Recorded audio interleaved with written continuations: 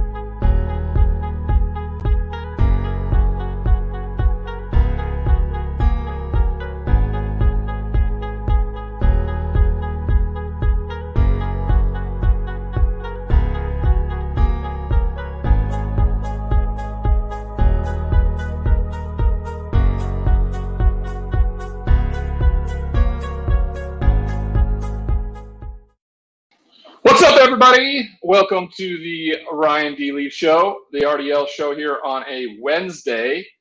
We're going to jump right into it because your faithful host of this show is checking off the bucket list items when you turn 45.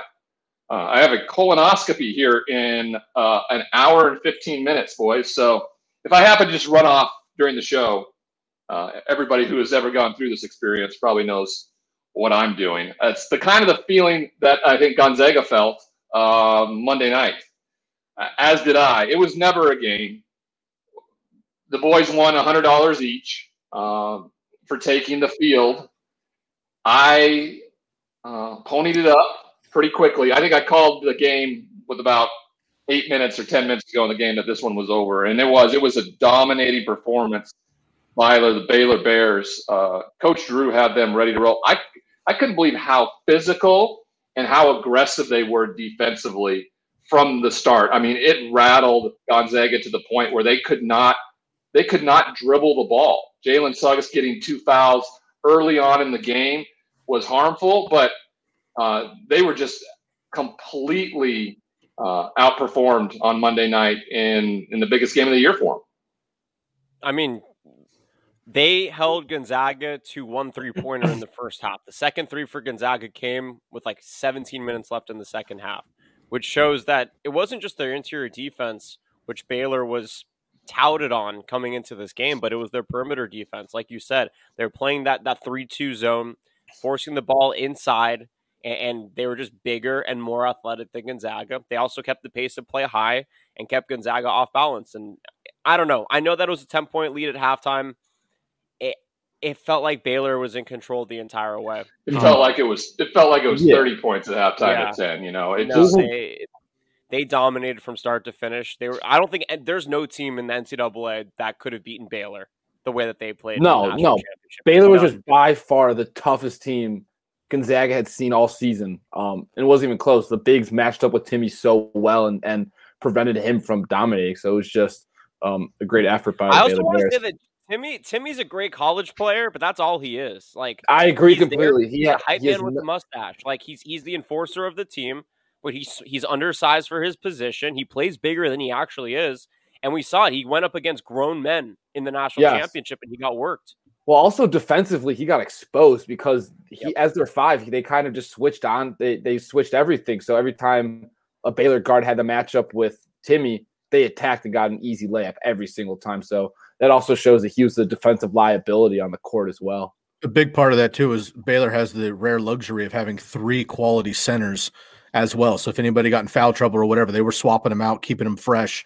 And you're right. I mean, controlling Timmy. And we had said on Monday before the game on the show that the difference was going to be either Gonzaga gets out offensively and Baylor can't keep up, or Baylor's defense is going to be the difference and shut them down. Charlie called out the guard play, and we were mentioning it defensively, and Baylor just absolutely dominant. 9-0 to begin. I think it was 11-1, then it was 29-10, dominant throughout. Mm-hmm. Yeah, they had no answer for what Baylor brought to the table. And, what makes Timmy so good and why he's a great college player, being undersized, and is because of his footwork, plain and simple. Mm-hmm. And, footwork can only take you so far when you got the length of the Baylor Bears just extending and extending and extending. He still looked very good when he got the ball inside and made them look foolish at times. Sky, great comparison. That's the name I was looking for, Tyler Hansborough from UNC. Hansborough could shoot though. It's like Hansborough inside, but Hansborough had a shot. Yeah, so does Timmy. Timmy can fill it up from everywhere. No, he cannot. I disagree completely. I know you do. He did it all year. He did not do it all year. He made layups all year. Jonathan and I are agreeing for once on something. Look at go back and watch the UCLA game. He scored from every position on the court.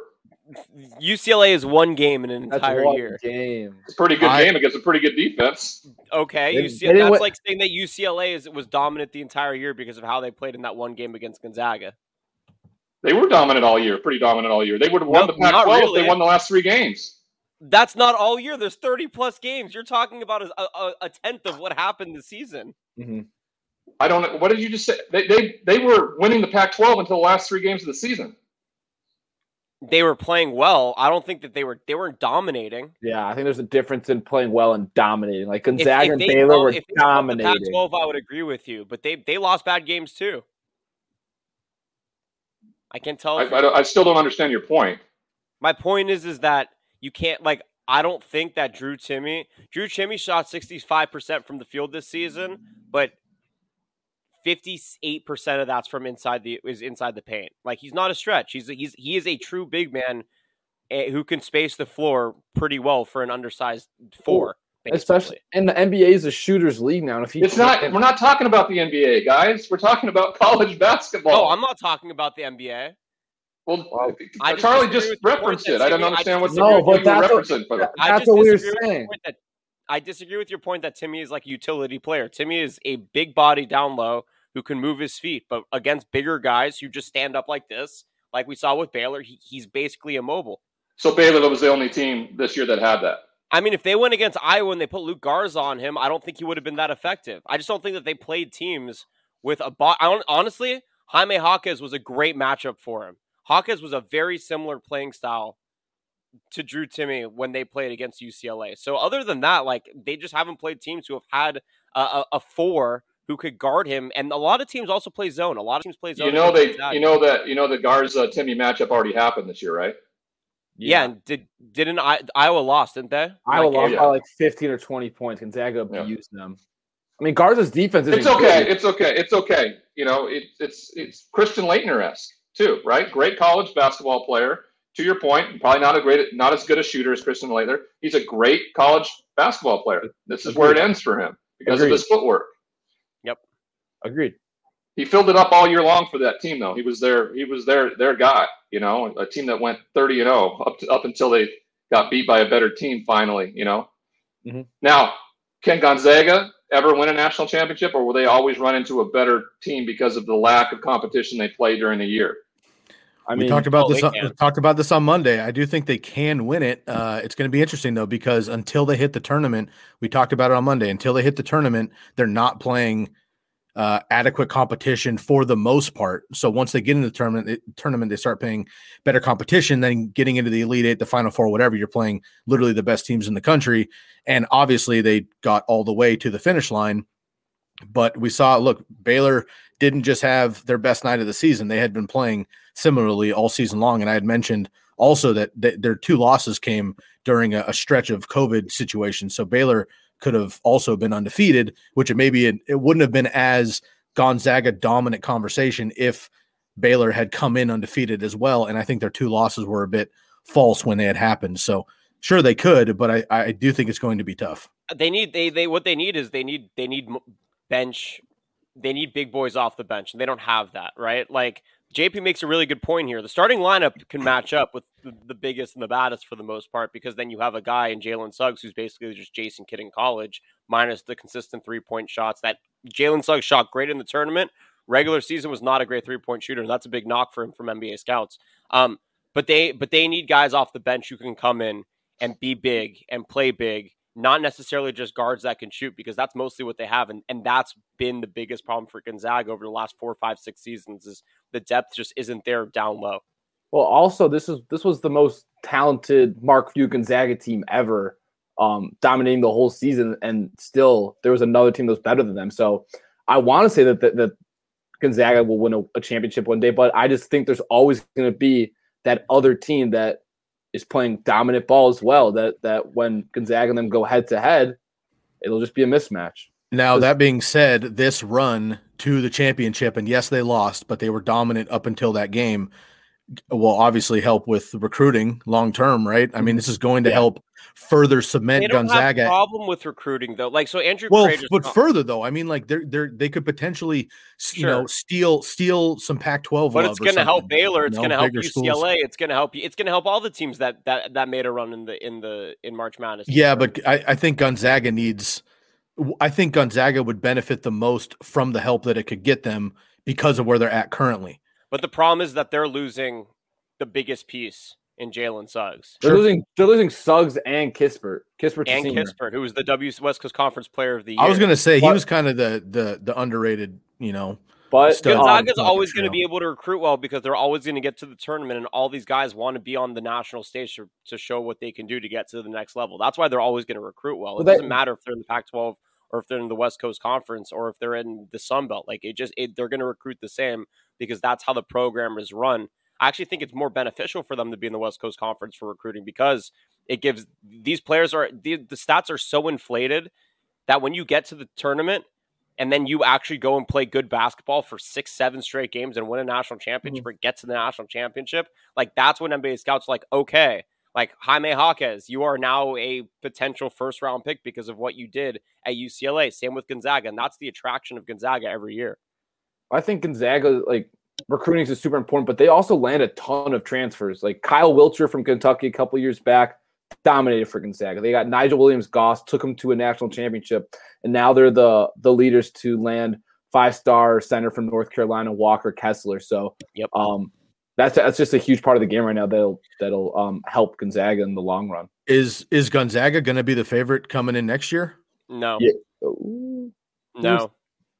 They will not be. There's too much turnover in the like Sean Farnham talked to us about. The portal is loaded. Mm-hmm. We don't know what turnover is going to look like for a while right now, but they're going to be good. I mean, they're going to win the conference. We'll see what their non-conference looks like at the beginning of the season and how well they play.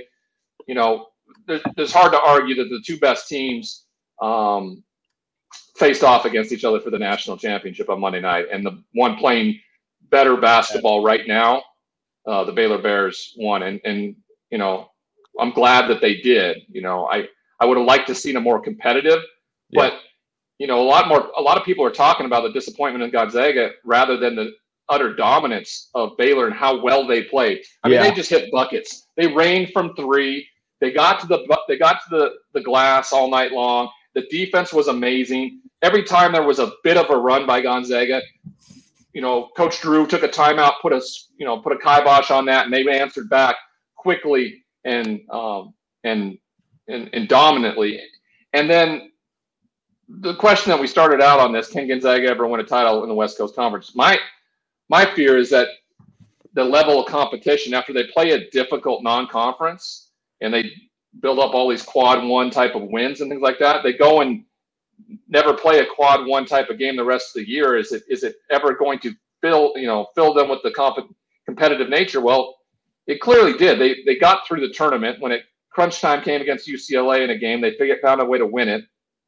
Jonathan made a great point on Monday about how that game was going to take a toll on them, and they just looked a speed less than Baylor on. Yeah. And Baylor dominated against Houston. Didn't have to play a lot of their starters or a lot of their main guys late. That game was over at halftime. Yeah. So they were up by 25 points at halftime in that game on Saturday. So a lot of those guys were fresh. These guys had to play overtime, double overtime, and they were a tired bunch, and you could see it from the jump. Yeah, Brian, the most dominating stat of the entire game for me is 16 offensive rebounds for Baylor to 5 for Gonzaga. All those it happened in the first 3 minutes. They got like 4 or 5 offensive rebounds. They got extra shots. 38 to 22. Baylor. What was the bench differential while you have those stats up? Do they have it? I'll get to it. Okay. No, I think that's the big deal. That's the big thing for Gonzaga. They have a bunch of guards off the bench. They don't really have anybody big, and that's what they need. Yeah, Baylor's got Matthew Meyer, who's basically like a 6'9" guard who can shoot, defend, and drive, and he's just such a mismatch. Bryce Drew is amazing at bringing in athletes that he then turns into basketball players. Bryce Drew or Scott Drew? Scott Drew. Bryce Drew's at Valparaiso. Sorry, brothers. Bryce Drew's at Grand Canyon University, actually. Wait, when did he move from Valpo? He went from Valpo to Vanderbilt, got fired from Vanderbilt, and Jerry Stackhouse. And was at was at Grand Canyon this year and made the tournament. We just lost our 4 viewers. Oh, you guys. You're right. We got 2 more. We have 6 now. All righty. NCAA tourney's over. Congratulations to Bob Saget, man. The man Bob Saget.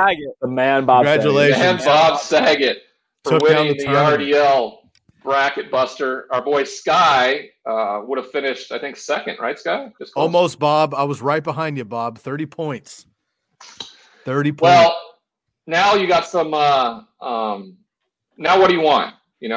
Bob Saget, man Bob Saget, whatever. What do you want now? Do you want some Sunfair? Well, if you do, go to sunfair.com, all right, and sign up for your own personalized delivered healthy meals. I haven't been able to eat food since Monday night, people. So me talking about there's an anger in me right now that is fueling. Thank you for putting up those pictures, because now I understand what I'm doing for. Though I've lost freaking 12 pounds in the last 48 hours because of colonoscopy prep. So I haven't eaten my Sunfair the last 2 days. I'm going to tomorrow. Don't get me wrong. Go to sunfair.com, fill out all your information, pick Carl Farrow as your sales representative, pick the RDL show as to how you heard about it. You'll get 10% off your first order, your food delivered right to your doorstep, fresh, cooked food every morning. It's delicious. I know what my Thursday meals are. My Thursday meal is a turkey bacon burger for lunch, and then like these apple fritter bites for snacks, and then dinner, guys, is a 8-ounce filet mignon with blue cheese on it. So I'm excited for tomorrow because for your colonoscopy are the Sunfair meals that you're waiting for tomorrow. Hopefully they get me through it. All I know is that I'm going to show up, and then you get knocked out, and then you get you get anally probed, and then you move on. That's just the way the world we're living in. I'm not looking forward to it. I'm trying to think of what I should watch on TV tonight when I get home, and I'm just going to be laying around in bed for. Should we cut that for our post-prod playback? And Ryan Leaf on the RDL show describes how anally probed. Yeah, he describes how he discusses in depth how a colonoscopy goes down. I don't know how it goes down. I've been told. But a buddy of mine, Adam Baldwin, who hooks us up with Sweat Taylor, who's looking to be a sponsor of the show. I was talking to him today, and he's up pitching, trying to close out final round of funding for the company. And I said, well, hey, I got to go to work. I got to do prep for the RDL show, and then I got to go get anally probed. And there was just a long wait before his answer back. He's like, I am dying right now. I did not have a response for that, and I don't know who does. I mean, do you think that when Sunfair was writing up our contract that they had this in mind for the segment for when you plug them? Because that's exactly what just happened. Well, I can tell you guys this. Everybody who went through this process has told me how excruciating the prep is. Like, you have to drink the fluid and the laxatives, and you spend the day on the toilet. Because I'm eating such clean food, and I have been for the last 6 months, like the excavation of my body was not, this is way too much information, people, but that's what you get on the RDL show. But it wasn't that big a deal the last last day and a half. You know, proud of you. I'm so happy for you. I'm so happy that your bowel movements have been above and beyond. It's been great. Sunfair.com, people. You'll take good shits. All right, that's the tagline right there. All right, good shits. Oh my God. Personalized, delivered, healthy meals that'll give you good shits. That's how we deliver here on the RDL show. All righty. So as we were going off the air on Monday, of course, we were in overtime with Sean Farnham. And breaking news around the NFL, right? The big trade from the New York Jets, Sam Darnold traded to the Carolina Panthers. And I hosted SiriusXM NFL Radio last night, and I've been doing a bunch of radio hits, discussing this trade. And everybody asks, well, who won? Well, one thing is you can't really figure out a winner when you're traded draft picks because you don't know who's drafted with those draft picks and how they be. You don't really find out who the winner is till late. But if you wanted to take away a winner from this trade, all three: Sam Darnold, New York Jets, Carolina Panthers. I think everybody won through this process. All right, the Jets, they were just in limbo. They have a general manager who's finally kind of trying to put his stamp on this team. He did not draft Sam Darnold. Robert Saleh, a new head coach, is in town. The city wants a rebirth. Sam Darnold is this almost like a lame duck. Do you play him in his fourth year, not pick up his fifth-year option? Is he like Mitchell Trubisky? It's just it had to happen. Okay, it just was a matter of who, when, and where. Carolina gets a 23-year-old, 3-year veteran quarterback in the NFL under Joe Brady. That for me is a huge win for Carolina. And for Sam Darnold, he gets a new place to start over. He gets to get out of the shadow and slime of Adam Gase. I'm going to liken it a lot to what Ryan Tannehill was able to do when he got to Tennessee. I really am. You get out of the clutches of Adam Gase and his – I don't know. I've never seen a guy get more advantages because Peyton Manning said he was a good play caller when everybody knows that Peyton Manning called every play when he was at Denver. Adam Gase just stood by and nodded a little bit as they went on to win another Super Bowl. And he turned that into, 2 head coaching jobs where he was subpar, and he ruined good rookie young quarterbacks during the process. Sam Darnold and Ryan Tannehill, who are both going to flourish, I believe, moving forward outside of his clutches. So I think all three represented in this trade win. They get to stay. Carolina gets to stay at 8. New York's going to stay at 2 and most likely take a quarterback. That's the question of the day here, boys.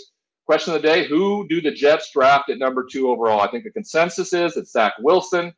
I said something on NFL radio last night that don't be surprised, people, if Justin Fields goes number 2 overall. Okay, don't be surprised if that happens. There's a reason why there's not a bunch of hoopla around him right now. Just like a lot of hoopla is not around Trevor Lawrence, because we already know what's happened with Trevor. He's going 1. Maybe it's being downplayed and undersold a little bit because the Jets really like Justin Fields. And guess what? I think he would be a fit really well there in New York. We'll see how it plays out. But your guys' thoughts on the trade for Sam Darnold to the Carolina Panthers on Monday? I like to see what Sam Darnold's going to do in that system. I like the coaching staff there. I think that he's better than Teddy Bridgewater is from just a fundamental quarterback standpoint. He's a pro style. Teddy Bridgewater is more of a dual threat. And I think that it's going to – look, that team needs to be able to get the ball to their receivers, and they haven't really been able to do that. And they have some pretty solid guys. Like, I love Robbie Anderson. He's blinding fast out of that. What is it? He's in the Wyatt position, right? As a receiver. They have a guy who can throw him the ball now downfield. I love it. And I think for Sam, getting out of New York was the best thing ever. North Carolina is a bit different than growing up in LA and moving to New York, but I think it's going to fit him well. I agree. I also think that, having a run game, having somebody like Christian McCaffrey by your side to not only run the ball, but also be that dump off extraordinaire back healthy this year, hopefully is tremendously going to help Sam Darnold. He has had a number of names, Le'Veon Bell, Frank Gore, in New York, but not, dominant run schemes. We talked about Adam Gase already, not many weapons around him either.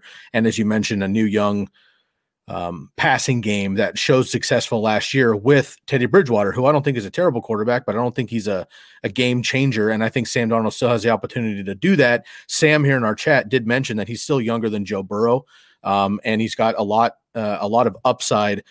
Quick couple numbers here. Since 2016, the Panthers as a franchise have not thrown more than 29 touchdown passes, 21, 22, 28, 17, and 16 as a team over the last 5 years.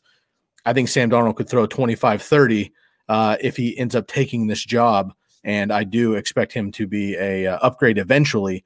It's just a big question. What's going to happen with Teddy? We were talking about it before we went on air. What are we going to do with Teddy? And would they actually? No one's commenting on my little brother's antics here. He just sent it. He just sent it. Sorry, Sky. So I took. So sorry to interrupt, Sky, but I took my brother to the Masters a few years back, and it was during the Bernie Sanders campaign, right? And so when Ernie came up, that's what he would yell. He would scream out at the top of his lungs at the Masters, "Everybody, you feel my Ern!" And it was the Masters where Ernie Els on hole number 1 saw snakes. Remember when he had snakes in his head and he like 8-putted from 4 feet right there at the first hole? Yeah, we were perfect transition from Sam Darnold who's seeing ghosts that one game. So I thought that was perfect. Yeah, that's the little brother. That's a handsome mustache he's got going there. I was about to say your little bro's got a nice stash going there. He's the actor, right? That's an actor. Yeah, that's one of his. I think that's one of his headshots he's using. So he's been a loyal watcher and listener of the show, always asking how it's going. I suspect that I don't know what's going to happen with Teddy Two Gloves. That's the question, right? He's guaranteed $10 million. They paid him $63 million, guys. Yikes! You forget that contract that he got a year ago.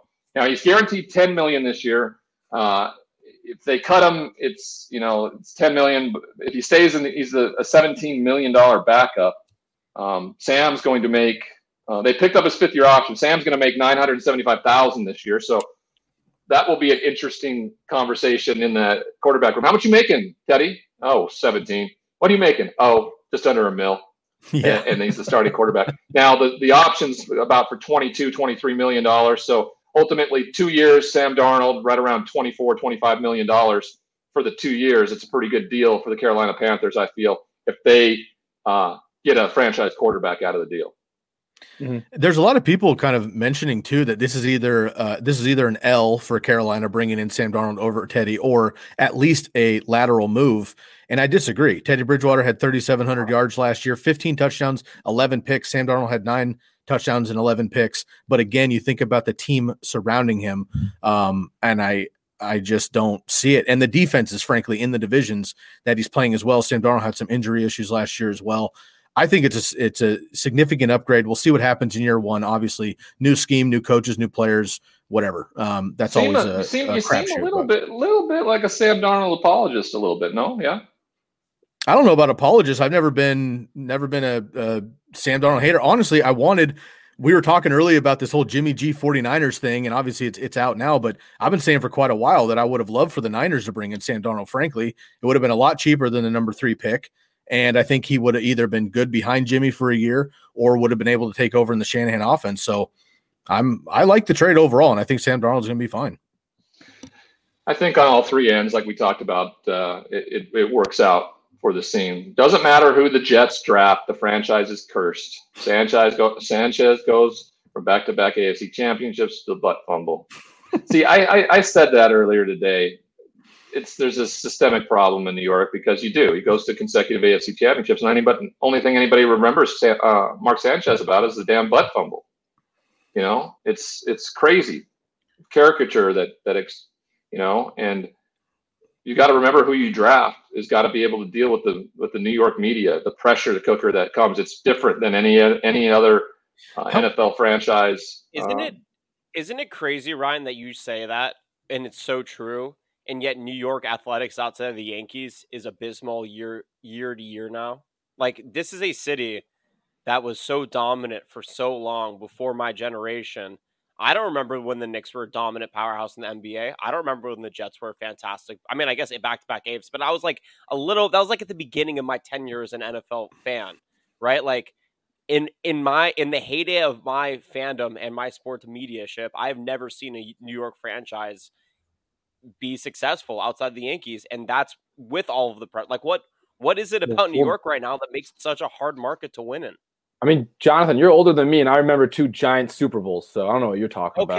Okay, but they play in New Jersey, so does the Jets. Well, they're the same stadium. Yeah, I mean, you could wrap in Buffalo last year as well into the New York, if you will. I agree, man. How much of that, Ryan? And you talk about the quarterbacks, obviously, and handling the New York media and whatever. And Eli did such a great job, basically, by just staying away from it. Frankly, how much of that is also, I mean, upstairs, right? That's the head coaching. They have not had consistent coaches forever. I mean, people are not there more than 2 or 3 years, and that's hard for in general, any player on the team, the franchise overall, to have any sort of camaraderie and consistency. No, it's a problem, and it's going to continue to be a problem. I don't care what quarterback they draft. To be honest with you, I don't. Unfortunately, when you get drafted to certain teams, it's a problem. I love Joe Burrow. I just don't know if the Cincinnati Bengals are ever going to be anything, and he's going to be the Heisman Trophy winning version of Carson Palmer there. I think he's going to be great. He's going to be a great quarterback. They're going to have runs, maybe get to the playoffs, but ultimately, it's Cincinnati, and it's a systemic problem, just like the New York Jets, and it's going to continue to be. Zach Wilson, if he goes there, Justin Fields, they may be able to do a few things, but we're going to be talking about a new head coach, 4 or 5 years from now, and a new quarterback probably 4 or 5 years from now. Are you more happy going to Jacksonville or to New York as a quarterback in this draft? Neither. Unfortunately, these quarterbacks go to bad football teams. So you got to love what San Francisco did, and moving up. So whoever gets a chance, I bet you Justin Fields in his mind is like, yeah, please let me keep falling. And the 49ers know what they got in me, and I can go there at 3, and it's a different story. Trey Lance, possibly, Mac Jones, of course. It's going to be tough sailing. It's going to be tough sailing for both Trevor Lawrence and Zach Wilson, the teams that go 1 and 2. I got the question asked to me last night. Here's a good question. Who do the Jets draft at number 2? That's our question of the day. What are the expectations for these teams next year? For Carolina, I thought could be a team with Sam Darnold now that could vie for number 2 spot in the NFC South, with a lot of unknowns in Atlanta and a lot of unknowns in New Orleans. When you look at the Jacksonville Jaguars, I suspect they may be able to cross off a couple wins versus the Houston Texans, because that's such a shit show. And it will be next year. I expect the Houston Texans to be the ones drafting number 1 overall next year. But you got the Indianapolis Colts and you got the Tennessee Titans in that division. And so, Jacksonville's going to be in a tough spot. The Jets going to be in a tough spot. They got to deal with a resurgent New England team, I think. Buffalo, which is going to reign supreme there. And Miami goes 10-6 a year ago with a rookie quarterback flubbing along, so it's going to be tough sledding for both of these franchises with their rookie quarterbacks. They're going to be ready. Urban Meyer's got to be ready for the first time in his life to finish a season under 500, and it could be significantly lower than under 500. So Ryan, the overall question of the day, once again, who do the Jets draft at number 2? So chime into the comment section to help us out with that. But Ryan, I'll just throw one back at you really quick. Let's talk about the Panthers at number 8. They don't need a quarterback. They have 2 as of now. They just traded for one. What do the Panthers do at 8 now? I think what do they need to improve on? What were they bad at last year? Defense. Lots. Right? So they need to offensively, they were pretty darn good. They were in football games. They lost games down the stretch. Yeah. And they didn't have McCaffrey most of the season. And they didn't have McCaffrey, but just it's same thing. The guy that they replaced him with had similar numbers to McCaffrey. So don't pay running backs, people. Don't pay running backs. This team for me is, like I said, I think should vie for the number 2 spot in that division now. Tampa Bay's far and away the best team. They return everybody to that roster. They're going to add some pieces in the draft. They're going to get better. Tom's going to get better. There's going to be more of a relationship built between him and his wide receivers. This team's going to be I can't believe they're not the favorite. Kansas City is still the favorite by a slim margin, but the dominant performance in that Super Bowl should have edged them in that different direction there. So I think they're going to vie for the number 2 spot. We have no idea what Jameis Winston and the New Orleans Saints are going to look like. And we definitely don't know what a new look Arthur Smith run Atlanta Falcons team is going to look like. They have to improve tremendously defensively as well. So that's what I expect from those teams. One of our beloved viewers and followers, subscribers, Rob Berger, tweeted out last night that he got his first order of Athletic Brew, and but apparently, Rob, you didn't use the link, okay? Because RDL Show didn't get credit for that. Not to hold you over the fire or anything. I hope you're enjoying it. Athleticbrew.com, everybody. Non-alcoholic brews from light beer to IPAs, everything. If you don't like the consequences, but love the great taste, go to athleticbrew.com. There we go. Upside Dawn, right there for Mr. Sky Guasco, drinking and doing a show. Everybody. Hey, it's noon somewhere, right? That's noon where you're at. Yes. Exactly. Count it. So it's noon pretty much everywhere. Yes, Guy. Not where I am, but on the West Coast, it's noon. Perfect. 5 o'clock where Chuck is. Well, I mean, Chuck, it's way past noon. Okay, I think that's his point. You don't go. You only can drink at noon, but not at like 3 in the afternoon. We've done a great job on these ad reads today, guys. We went from colonoscopy to now we're talking about drinking at noon on the show. Day drinking on the show, Athletic Brew, and none of the consequences, right? I'm allergic to it, right? I break out in handcuffs. Brew without compromise. People, shop now. If you order and use the link below, you'll get 10% off your first delivery of 2 6-packs or more. Get on it now. Athleticbrew.com. All right, Rob said he's going to get on that. Good for that, buddy. We need to get Charlie Moss paid so he can pay back his dad Randy for whatever. Dad, I'll pay you back. Don't worry. Dad will pay you back. He just got $100 Venmo to him, so I'm sure he's in debt to Indiana University. So all 3 of them have $100 just Venmo to him. They're rolling in it right now. Thank you, Mr. Bossman. Yeah. Pays for my gas for my softball game today. NFL draft, right? 3 quarterbacks probably going. 1, 2, 3. I think it's happened a couple times before. There's a good possibility. Live in Cleveland, right? Good chance 4. And there's a possibility with what the Bengals will do at 5 that we could see 5 quarterbacks go in the first 5 picks. And wouldn't that be absolutely dominating in what the NFL has become? And it's about the quarterback, period. And it is. That realistically can happen. The Atlanta Falcons have to make a decision at number 4 whether or not they want to draft a quarterback to ultimately take over for Matt Ryan. Arthur Smith has been out publicly saying he feels like I feel like that Matt Ryan can play through his contract, which is 2 more years.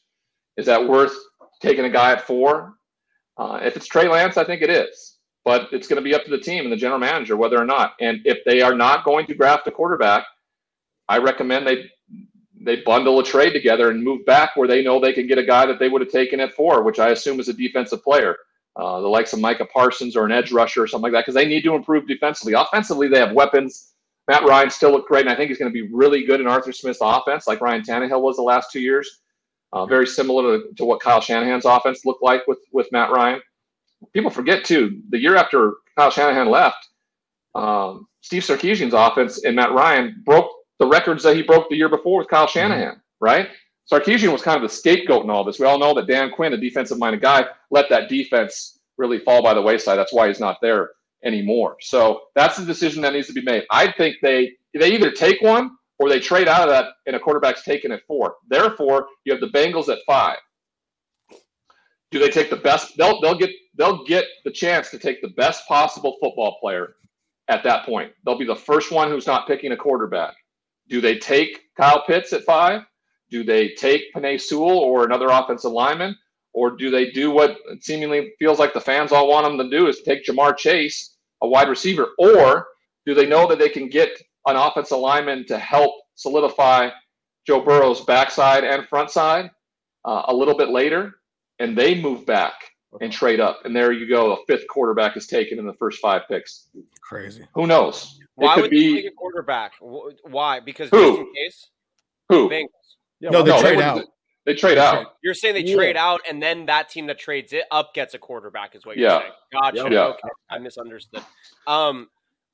I don't get what the point of taking a wide receiver at 5 is if you're not going to be able to protect the quarterback that just shattered his knee in 8 different places to get him the football. We talked about the liability last year was the offensive line, and it cost them their quarterback second half of the season, and possibly the future, because those ACLs and those kinds of knee injuries are, they're not as problematic as they used to be, but they could be. And if you don't protect them, it's going to happen again.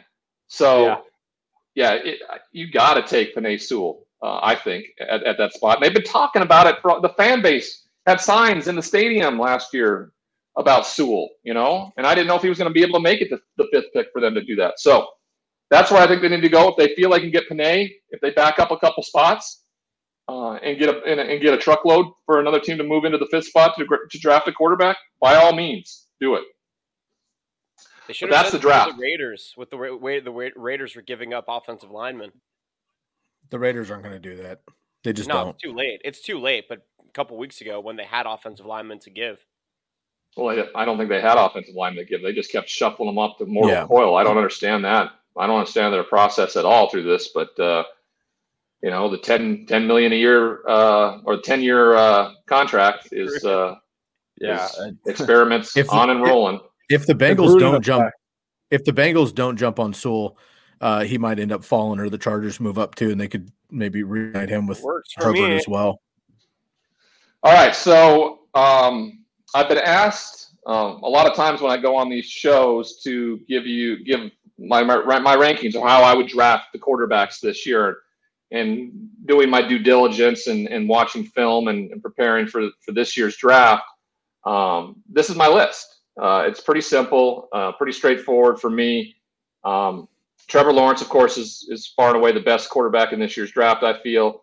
He's been bred and ready. He was ready for this after he beat Alabama in his freshman year after the national championship. Easily would have been the first pick in the NFL draft that time. I got Justin Fields number 2. I think he's the second best quarterback in this draft. I think his ability to throw the football in that game against Clemson, against really rare defenses that Brent Venables threw at him, was a showcase of what he's able to do. He's athletic. He's got great arm. He'll fit in perfectly with what the NFL offenses are transitioning to. I have Mac Jones at 3, which I think is a good spot. He easily could have been in a position where he could be the best quarterback in this draft. He was the best quarterback in college football last year, by far. Now, he had the great weapons, don't get me wrong. Still had to make the throws. Ton of his passes close to the line of scrimmage. I think the second closest percentage of passes at the line of scrimmage or behind it since Tua a year ago, and we kind of saw how that played out last year. I got Zach Wilson at number 4. I got Davis Mills at number 5. And the reason I have him at number 5 is just because I don't think Trey Lance has enough snaps. Now, hey, Davis Mills doesn't have quite a few snaps either, only 12 starts. But I think the competition level and how he looked in a COVID-shortened season last year down the stretch, I think, gives him the upper hand. I have Trey Lance at 6. I got Kellen Mond at 7, Jamie Newman at 8, Kyle Trask at 9, and then there's kind of a 2-way or 3-way tie at 10 with Sam Ehlinger, Ian Book, and maybe Felipe Franks. But that's how it all runs together for me in terms of quarterbacks. I like Davis Mills going to New England at number 46. I really do. I think he would be the perfect fit for Josh McDaniels' offense. I don't think he'd get a lot of playing time this year. I think they are going to roll with Cam Newton to see how far they can get him with everybody back, the pieces back. And he's such a great leader. But if Davis Mills gets thrown into the mix and gets some time, I think he showcases really, really well. And I think that would be a steal for the New England Patriots if they were to get him in the middle of the second round like that. Ryan, when you have your rankings up here, you have, let's just take Trey Lance, for example, at 6 in your rankings of these quarterbacks. If you think about the NFL draft and the quarterback needy teams, would you place them as is on this list, or do certain players have certain teams that would fit them? Yeah, this is my list. This is my list. I believe it's going to go Trevor, Zach, Mac. To be honest, I shouldn't say that. I have no idea where they're going at 3. I know a quarterback's being drafted, but the more and more I look into it and the more and more I hear from friends close to that organization, one of them is meeting with them today, it could be any of the three. It could be Justin Fields, Trey Lance, or Mac Jones at 3. I wouldn't be surprised if any of them go at number 3. So it's unknown. We just know that there's going to be quarterbacks taken 1, 2, and 3. We do know that for sure. Do you think the conversation that we're seeing come around Twitter that Kyle Shanahan wants one guy and John Lynch wants the other, do you think that that's legit? Do you think it's a smokescreen? Do you think it's really contentious, or they already have their pick? Depending on what happens? I don't know how that gets out. These two have a really good relationship, so they're going to be on the same page. They moved with this trade because they were on the same page. They didn't move with this trade because they were not seeing eye to eye. And then John Lynch pulls the trigger on this and then goes, "Well, I want this one." Well, no, I want this one. They were seeing eye to eye when this trade was made. Otherwise, it doesn't happen. Do the Broncos trade up to take a quarterback? They had a chance at Sam Darnold. They felt like it was, it would have been a drop down from Drew Lock. It really do. I mean, so I think they go into the draft and stay where they're at and grab themselves a defensive playmaker or another wide receiver to help bolster and give Drew Lock another year. I really do. I think give the guy another chance. It's a division that's really tough, with the way the Chargers have improved, and of course the Kansas City Chiefs twice a year. But I think Drew Lock stays there, and this team tries to figure it out with him because if they're not good enough, they're most likely going to be towards the bottom again, and they can figure out a way to go after a quarterback. Sure. Sam Howell probably is going to be at the top of the list next year. That's a pretty good option if they fall in that direction. So, and then we did a little spotlight a few weeks ago on Trevor Lawrence and Mac Jones. And so today I wanted to do one relatively quickly here on Trey Lance. And, I think most people, when they talk about development of the quarterback position, you can really look at 3 teams over the last decade or so. And that's USC, Oklahoma, and unbelievably, North Dakota State. They produced Carson Wentz and Easton Stick, both draft picks, one and number 2 overall. Ironically enough, no longer with the team that he was drafted by. Easton Stick is backing up Justin Herbert in Los Angeles, but they've been really good. And this young man may be the best of the bunch, right?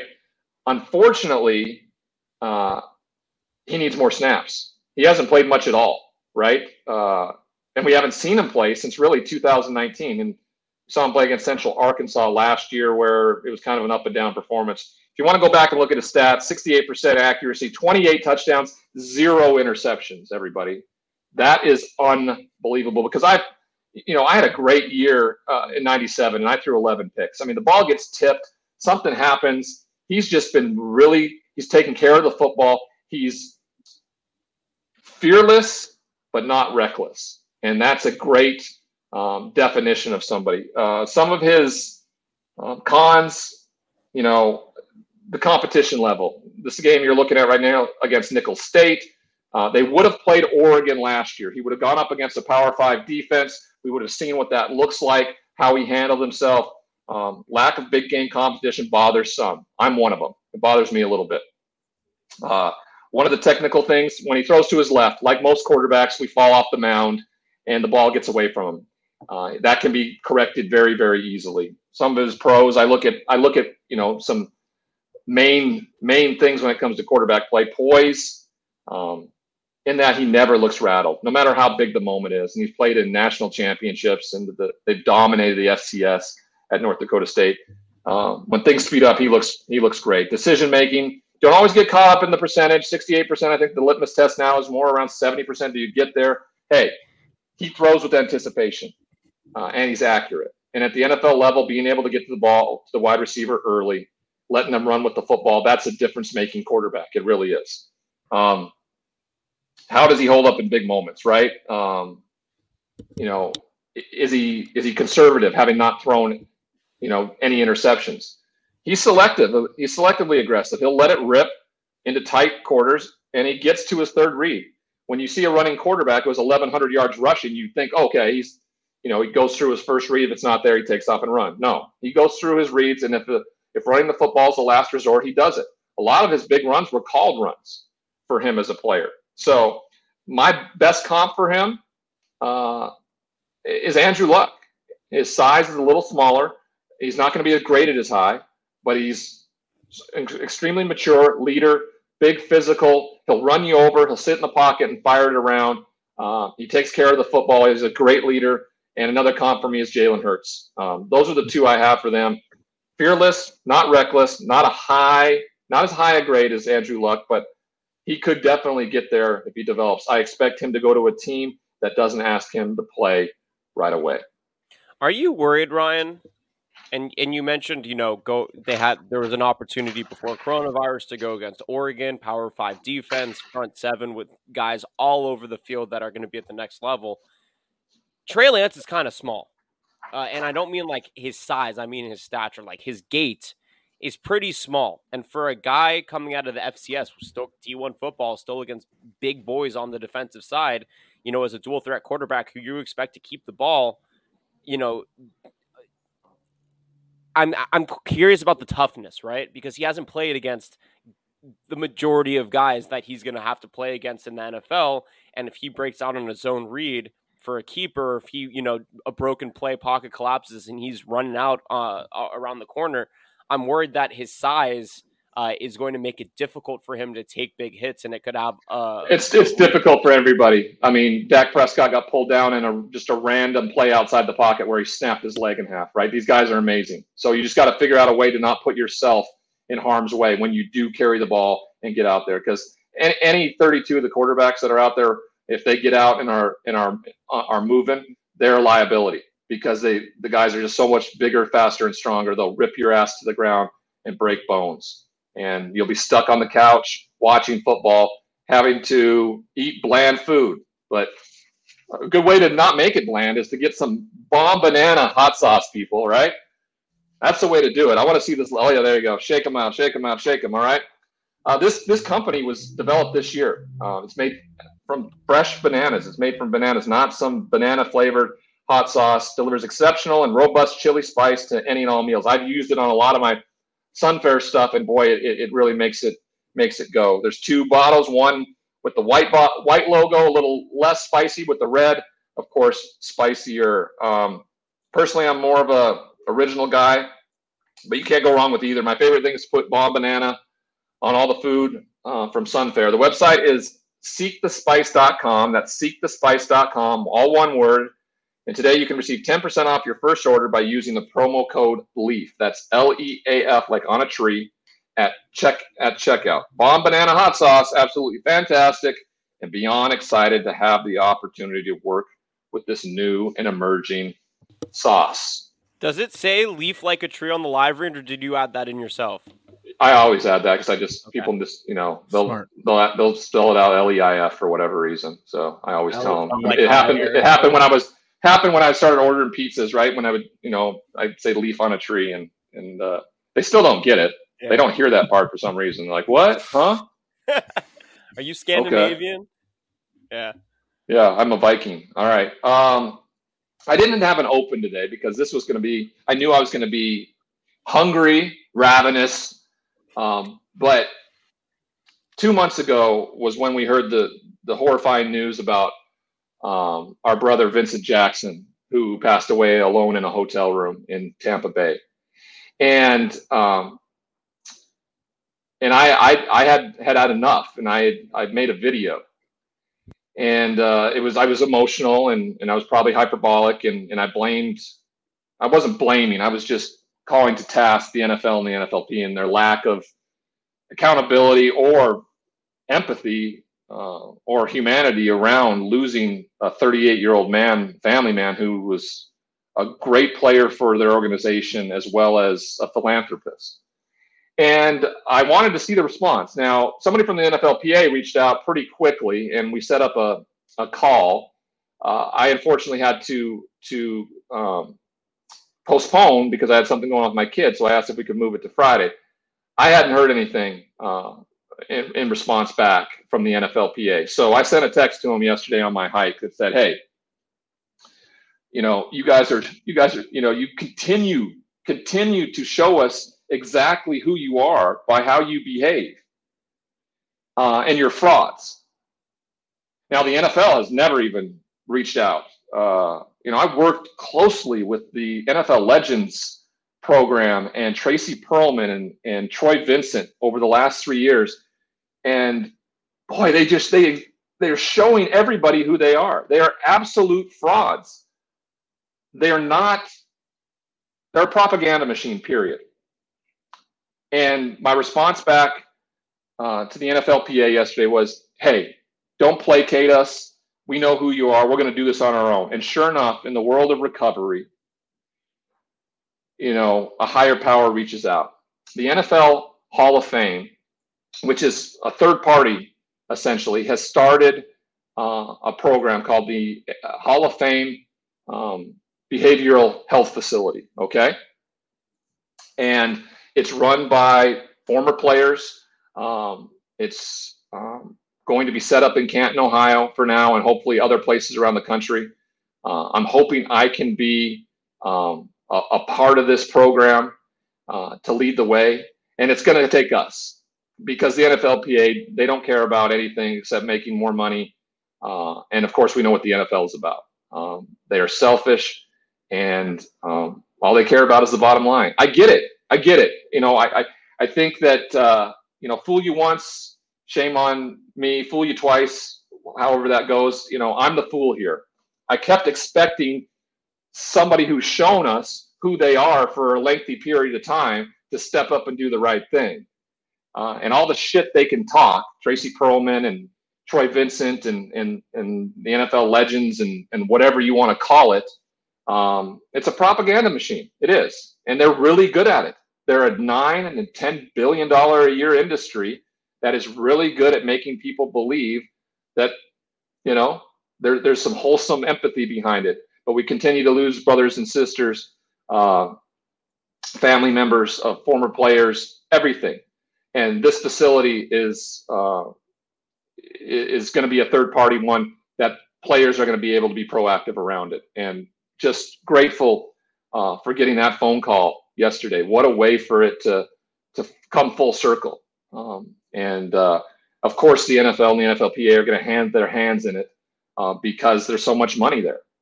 And we'll use their ass just like they used ours to help every and all former players and their families who continue to struggle. So they're no longer moments and events that happen like they did 2 months ago, where we lose a brother in a hotel room all by himself because they would not act. Because it doesn't behoove them. If you're not making money for them anymore, if you're bad for the brand, and I get it, there's got to be a huge disconnect between trying to tell people that you're going to help these people when you know damn well good that the sport that you are marketing and putting forward causes brain damage. I believe I live with CTE. Luckily for me, my transgressions have caused me to take a really fine look at it, but doesn't mean I don't live with it every single day. Impulsive, anger, all the things that come with it, all the symptoms we've seen from players in that league who have died, who have taken their own life because no one was willing to look at it or admit that there was an issue. Hey, because I know this exists doesn't mean I wouldn't have played football. It may stop me from having my son play football, but it wouldn't have stopped me. Football gave me everything. And if you knew about it, then shame on you.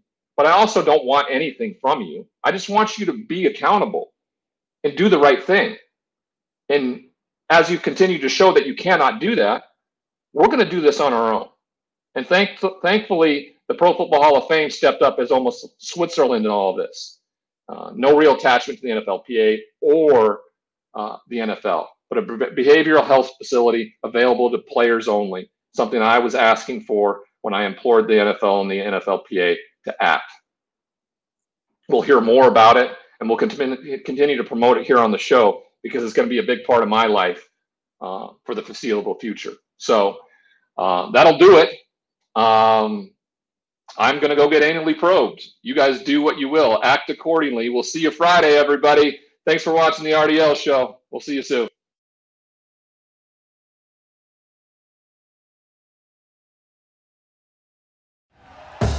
Thank you for listening to Believe.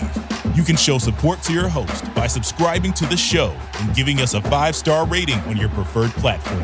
Check us out at Believe.com and search for BLEAV on YouTube.